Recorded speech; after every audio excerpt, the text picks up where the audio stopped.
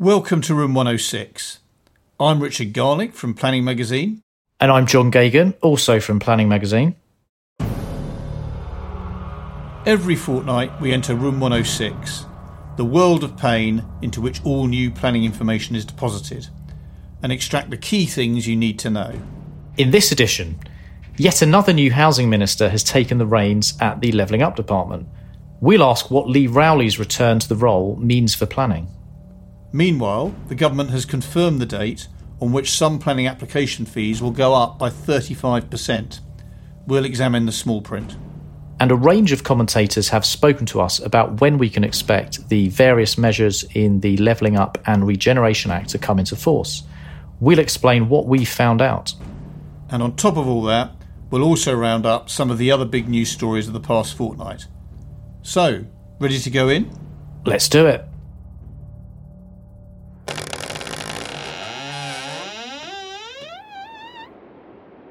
Well, back again in Room 106. Yes, what a place. Every new bit of planning information is filed in here somewhere. Who knows how far underground these chambers go?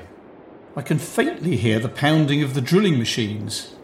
They must be making space for the secondary legislation to implement the Levelling Up Act. So I wonder who our guides are going to be this week. Here's Planning's Insight Editor, Samantha Eckford. Hello, Sam. Hello, Richard. And our regular contributor, Ben Cochin, is also here. Hello, Ben. Hi, Richard. So, first I'm going to turn to you, Sam. So we have a new housing minister. Tell us what happened to Rachel Maclean, the last housing minister. Yes, so this is the news that last Monday, the 13th of November, Housing and Planning Minister Rachel Maclean was asked to step down after just 9 months or 279 days in the role. When she was appointed in February this year, she became the country's 15th housing minister since 2010 and the 6th in just over a year. But she was removed from the role last week as part of Prime Minister Rishi Sunak's ministerial reshuffle. Do we have any indication about why she might have been asked to step down? This is something we've been trying to understand. So commentators have suggested that the increased profile of housing issues and attempts to shift to the centre ground may have contributed to the decision to remove her from office. It was suggested that despite some of the industry regarding her as bright and confident, she might not have the media presence of her successor, which was felt potentially to be needed as we head towards a general election. What has she herself said about her sacking? Well, in announcing her sacking last Monday, she said that she was disappointed and that it had been a privilege to hold the position and that she would never lose her passion for housing and planning. In a further series of posts published on X a couple of days later, in which she claimed to have been the fourth busiest minister in Parliament in October, she pledged to hold her successor Lee Rowley and Secretary of State for Levelling Up Michael Gove to account from the backbenches. Describing politics as brutal and unfair, she also took the opportunity to criticise opposition parties' approaches and went on to say that, in her view, housing and immigration are inextricably linked, and said that she had seen the worst hypocrisy of her political career in this debate. Right, pretty extraordinary. That's a highly unusual, despite the fact that we've had plenty of instances of ministers leaving the housing and planning role in recent years. I don't think I've ever come across a case where that sort of angry reaction has come from somebody leaving the job, or certainly not publicly. And also, it's interesting. So she actually announced her sacking. This wasn't something that. This didn't come via her official announcement. It broke via her own statement on Twitter. Yes, that's correct. And I think it's fair to say that her sacking was met with a degree of surprise from the sector, with many commentators bemoaning what they described as a shockingly high turnover of housing ministers, as of course she becomes the latest to be replaced in the role.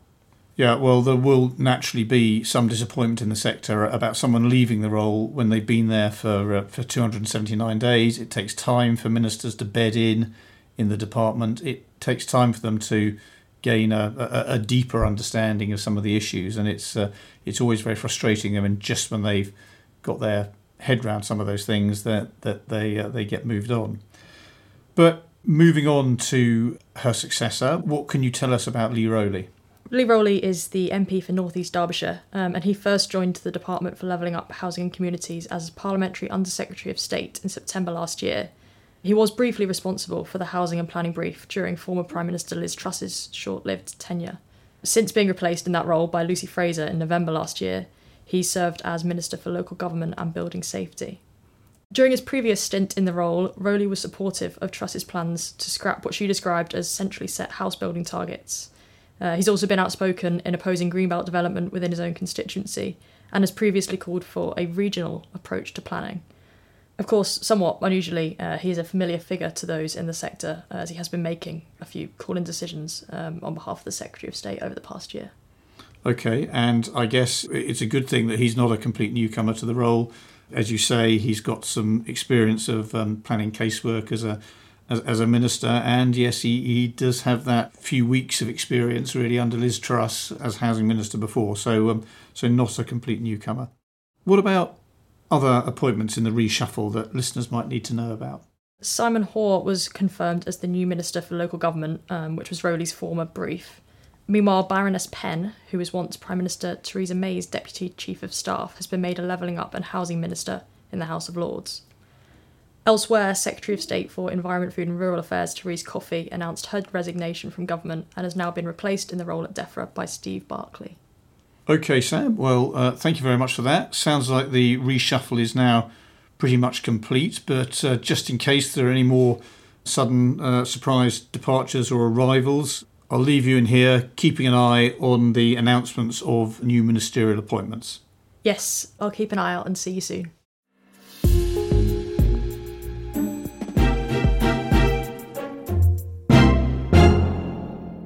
Now, Ben, if I can turn to you, you've been talking to a number of people in the last week or so about what happens next with the Levelling Up and Regeneration Act. So can I start by just asking you to remind us of some of the key ways in which the Act is due to change the system? Now, the Levelling Up and Regeneration Bill has been talked about and has been going through Parliament for quite a long time. It's collected during that time quite a rag bag of proposals. And we're going to go on and talk about some of them in more detail, but you've got things like community land auctions, high street rental auctions, revision of compulsory purchase order processes, national development management policies, infrastructure levy, abolition of the duty to cooperate, a whole host of ideas that have eventually got the royal approval, the royal assent, which happened at the end of October. They squeezed it in before the King's speech. 26th of October, it had to be done by, and they just got it by the skin of their teeth. Yeah, absolutely. It was quite a tight thing. But as I understand it, the Act has now got royal assent, but quite a lot still needs to happen before any of those measures actually take effect. Can you tell us a little bit about that? Yeah, well, all these proposals, all the consultations got launched with a great fanfare. And indeed, on the 26th of October, thereabouts, they put out a press release about how all these things are going to happen. All these reforms are going to take effect. But actually, if you look behind it, it's what's called a Framework Act. Now, what's a Framework Act? A Framework Act is a piece of enabling legislation which allows the government to then introduce secondary legislation, regulations, a whole gamut of things which actually are required before anything can really happen. So it's enabling, it's not actually doing the stuff.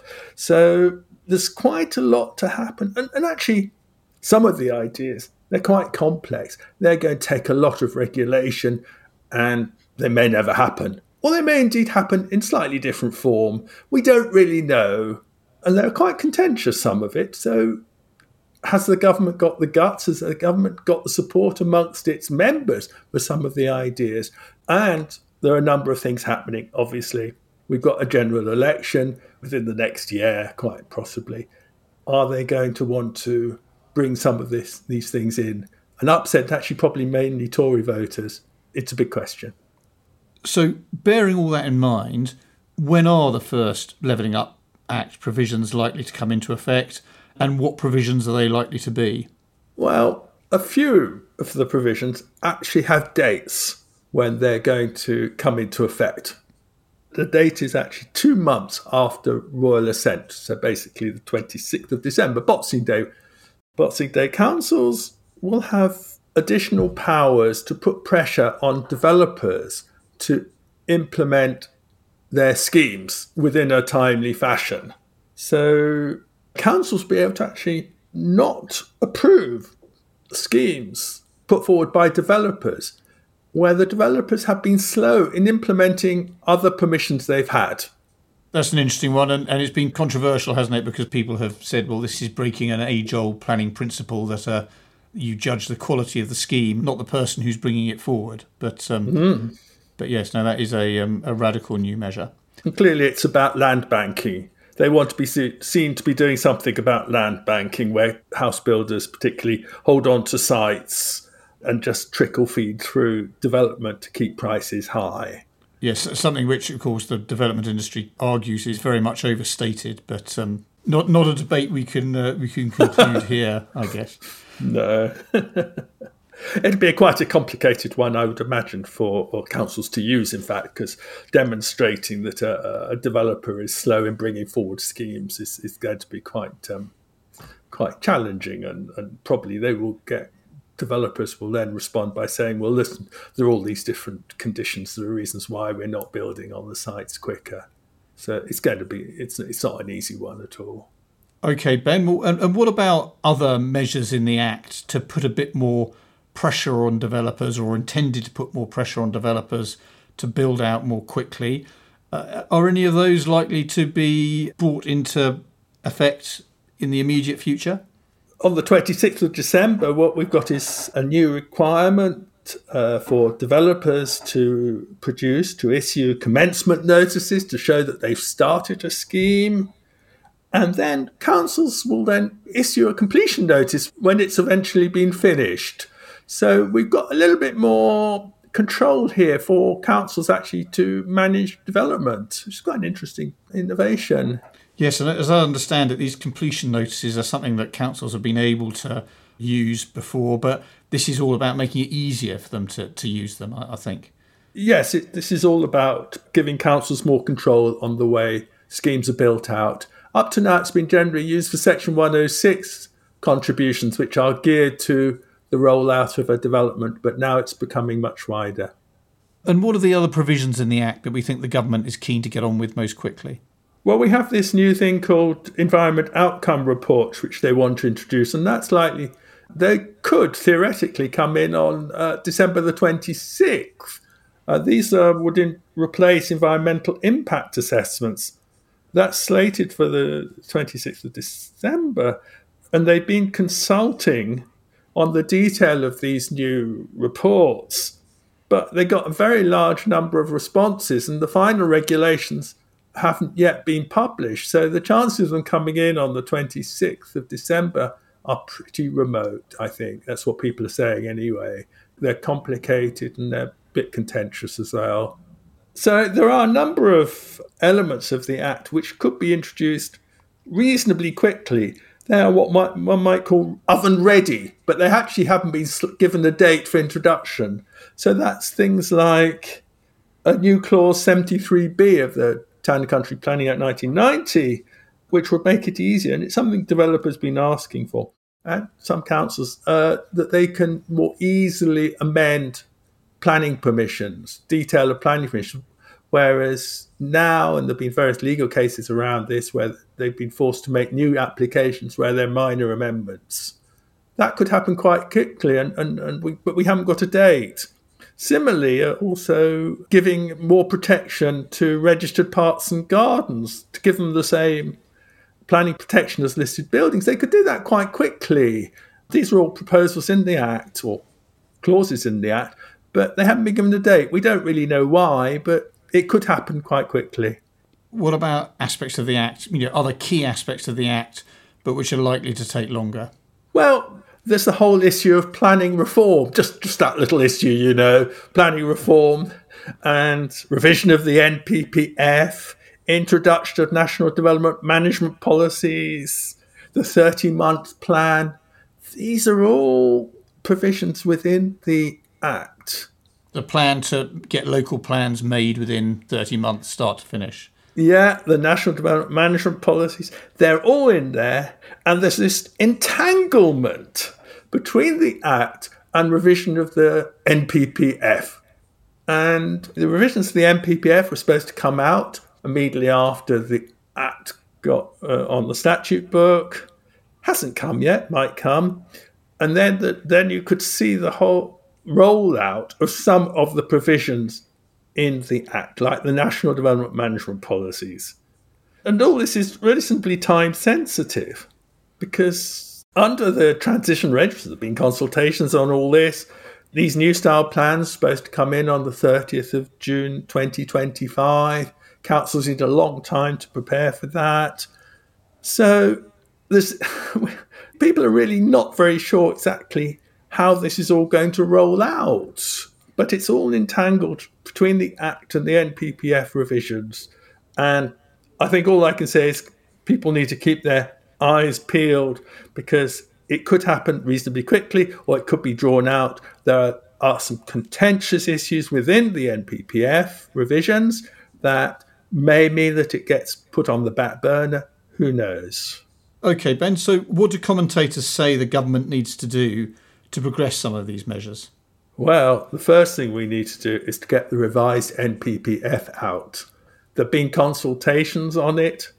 I think the consultation finished very early this year, and we haven't seen it.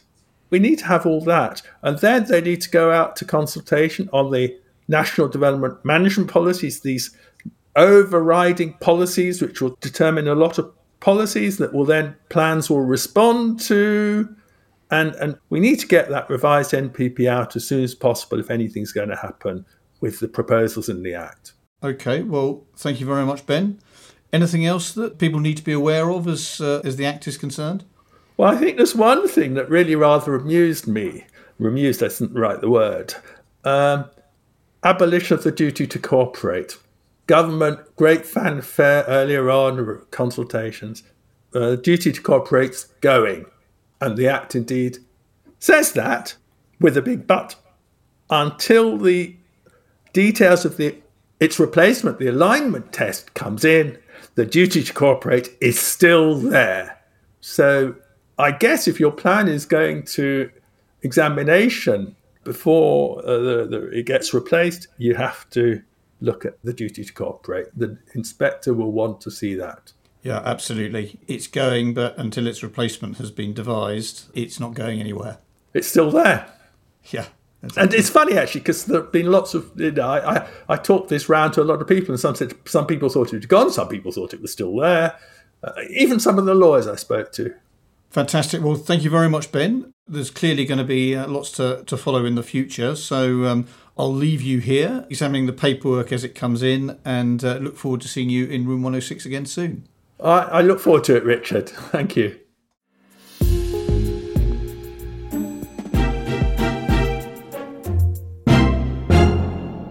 OK, John, well, turning back to you now, we reported last week that the date on which some planning application fees will rise has now been confirmed after regulations introducing the measure were approved by Parliament. So just to start off with, how much will fees rise by? So the government is raising fees for major applications by 35% and by 25% for all other applications. In addition, the fees are going to be adjusted annually in line with inflation from the 1st of April 2025, which is going to be based on the Consumer Prices Index from the previous September. But any annual fee increases are going to be capped at 10%. The regulations that have been approved state that the maximum fee for major residential applications will rise to £405,000, while the fee for householder applications will increase from £206 to £258. And this is a very significant move because application fees have not been increased since January 2018, when there was a 20% across-the-board increase. And the under-resourcing of council planning departments has become an ever more urgent issue in the past 5 years. And it's hoped that this increase will help address this problem. And what date will the fees rise on? It comes into force on Wednesday, the 6th of December, which is 28 days after the regulations were made. So how much money does the government expect this to raise? The Levelling Up and Housing Department has estimated that the increase will provide roughly an extra £65 million annually for local authorities. And it says in its explanatory memorandum alongside the regulations that this will help address the continuing gap on cost recovery for planning application fees and help local planning authorities to deliver a more efficient planning service. But it also estimates that there will be a funding shortfall of about £160 million per year. OK, John, and just to be clear, when they talk about cost recovery, that means that the funding shortfall of £160 million a year means that the cost of processing planning applications is £160 million more across English local authorities than the revenue they get from application fees. Yes, even after this £65 million increase. Right, OK. So it's still some way short. Well, it's still a long way short. And in addition, this money isn't going to be ring-fenced for planning departments, despite the government initially proposing that it would be, and there being overwhelming support for it in a consultation. So the government initially consulted on the fee increase in February, and it suggested then that additional income from the increase should be ring-fenced for spending within the local authority planning departments. But despite 88% of the consultation responses supporting this measure, the government later said it wouldn't be taking it forward. It said that ring fencing would impose a restriction on councils who are best placed to make funding decisions. Then in September, peers in the House of Lords blocked an opposition amendment to the Levelling Up and Regeneration Bill, which is now an act, that would have allowed councils to set their own application fees.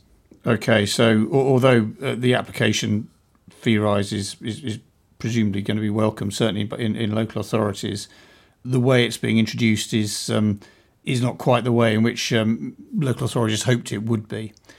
What about the regulations that brought all this in? Did they introduce anything else at the same time? Yes, so there's several other measures in relation to application fees. So it abolishes the so-called free go for repeat applications, which allows an applicant to reapply within 12 months for planning permission for the same site and not have to pay a further fee. So that's something that should boost local authority income. It also tightens up the timescale for the planning guarantee right of refund for applicants that are submitting non-major applications, which means they can reclaim their fee if a decision hasn't been made by a council within 16 weeks of submitting the application. And currently the deadline is 26 weeks, so it's shortening that. And it also introduces a £120 fee for applications for prior approval for certain permitted development rights by the Crown on Ministry of Defence sites. And overall, what's been the attitude of the sector to the fees increase? Well, we know that both councils and many developers have long been calling for planning fees to rise. They're both very concerned about the local authority resourcing crisis that has seen planning teams cut to the bone and morale at rock bottom. And you'd expect councils to support any fee increase, but many developers and bodies like the British Property Federation have also been supportive of this because they believe they'll get a better service from planning departments if they're better resourced. And crucially, that would mean quicker determination of applications, which is, of course, very important for developers. In the 2021 Planning Consultancy Market Report, 45% of respondents to our survey agreed that local planning authorities should be able to increase planning application fees, while only 32% disagreed. So there's strong support for it in the development sector as well as among planners. Interesting. What else has been going on in the news in the past week? So the Secretary of State, Michael Gove, has granted planning permission for a new Category B prison for up to 1,700 inmates in Lincolnshire, against the advice of a planning inspector who had recommended that the scheme be refused. In other news, a High Court judge has quashed a planning inspector's refusal of plans for a sand and gravel quarry in the Warwickshire Greenbelt, ruling that the official made an error of law in his assessment of the weight that should be attached to the scheme's proposed level of biodiversity net gain. Elsewhere, Liverpool City Council is investigating how and why emails from a resident to his local councillor expressing concerns about proposals to expand a waste facility were reportedly intercepted by its planning department. In Essex, Tendring District Council has agreed to pay out more than £100,000 to a developer after an inspector found that its unreasonable refusal of a 180-home scheme, which was turned down against officer advice, warranted a full award of costs. And finally, the planning system could be streamlined by moving towards a zoning or rules-based system, similar to plans that were set out in the government's 2020 planning white paper. The government's competition regulator, the Competition and Markets Authority, has concluded in a preliminary report. Thanks, John. And anything from the sort of more offbeat end of planning news? Yes, a story that caught my eye and the attention of readers was a local newspaper report that led our newspaper roundup. It said that Broxtowe Borough Council in Nottinghamshire approved plans for 470 new homes on former school playing fields. But some planning committee members, despite approving the scheme, strongly criticise the development's design as rubbish, poorly designed, cramped, and pretty boring, according to the report. And obviously the design quality of new developments has been a big concern of the government recently. They've changed national planning policy to help councils refuse schemes they consider to be poorly designed. But it's interesting to see that some schemes are still being approved where the design has been called into question. Interesting. Well, thanks very much for that, John. And of course, listeners can read more on all those stories at planningresource.co.uk. Well, I think our work is done. Let's get out before there are any more announcements or decisions.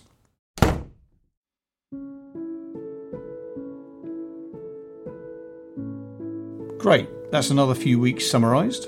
Yes, we'll be back with a bonus edition in a week's time. In the meantime, don't forget to enter the Planning Awards and give yourself and your team the opportunity to get the recognition that you deserve. If you aren't a Room 106 subscriber already, you can subscribe wherever you normally get your podcasts. And to get a daily bulletin of planning news, plus weekly analysis and specialist bulletins, subscribe at planningresource.co.uk. Our thanks to producers Inga Marsden from Haymarket Business Media and Daisy Chaku from Rethink, and thanks for listening. See you next week.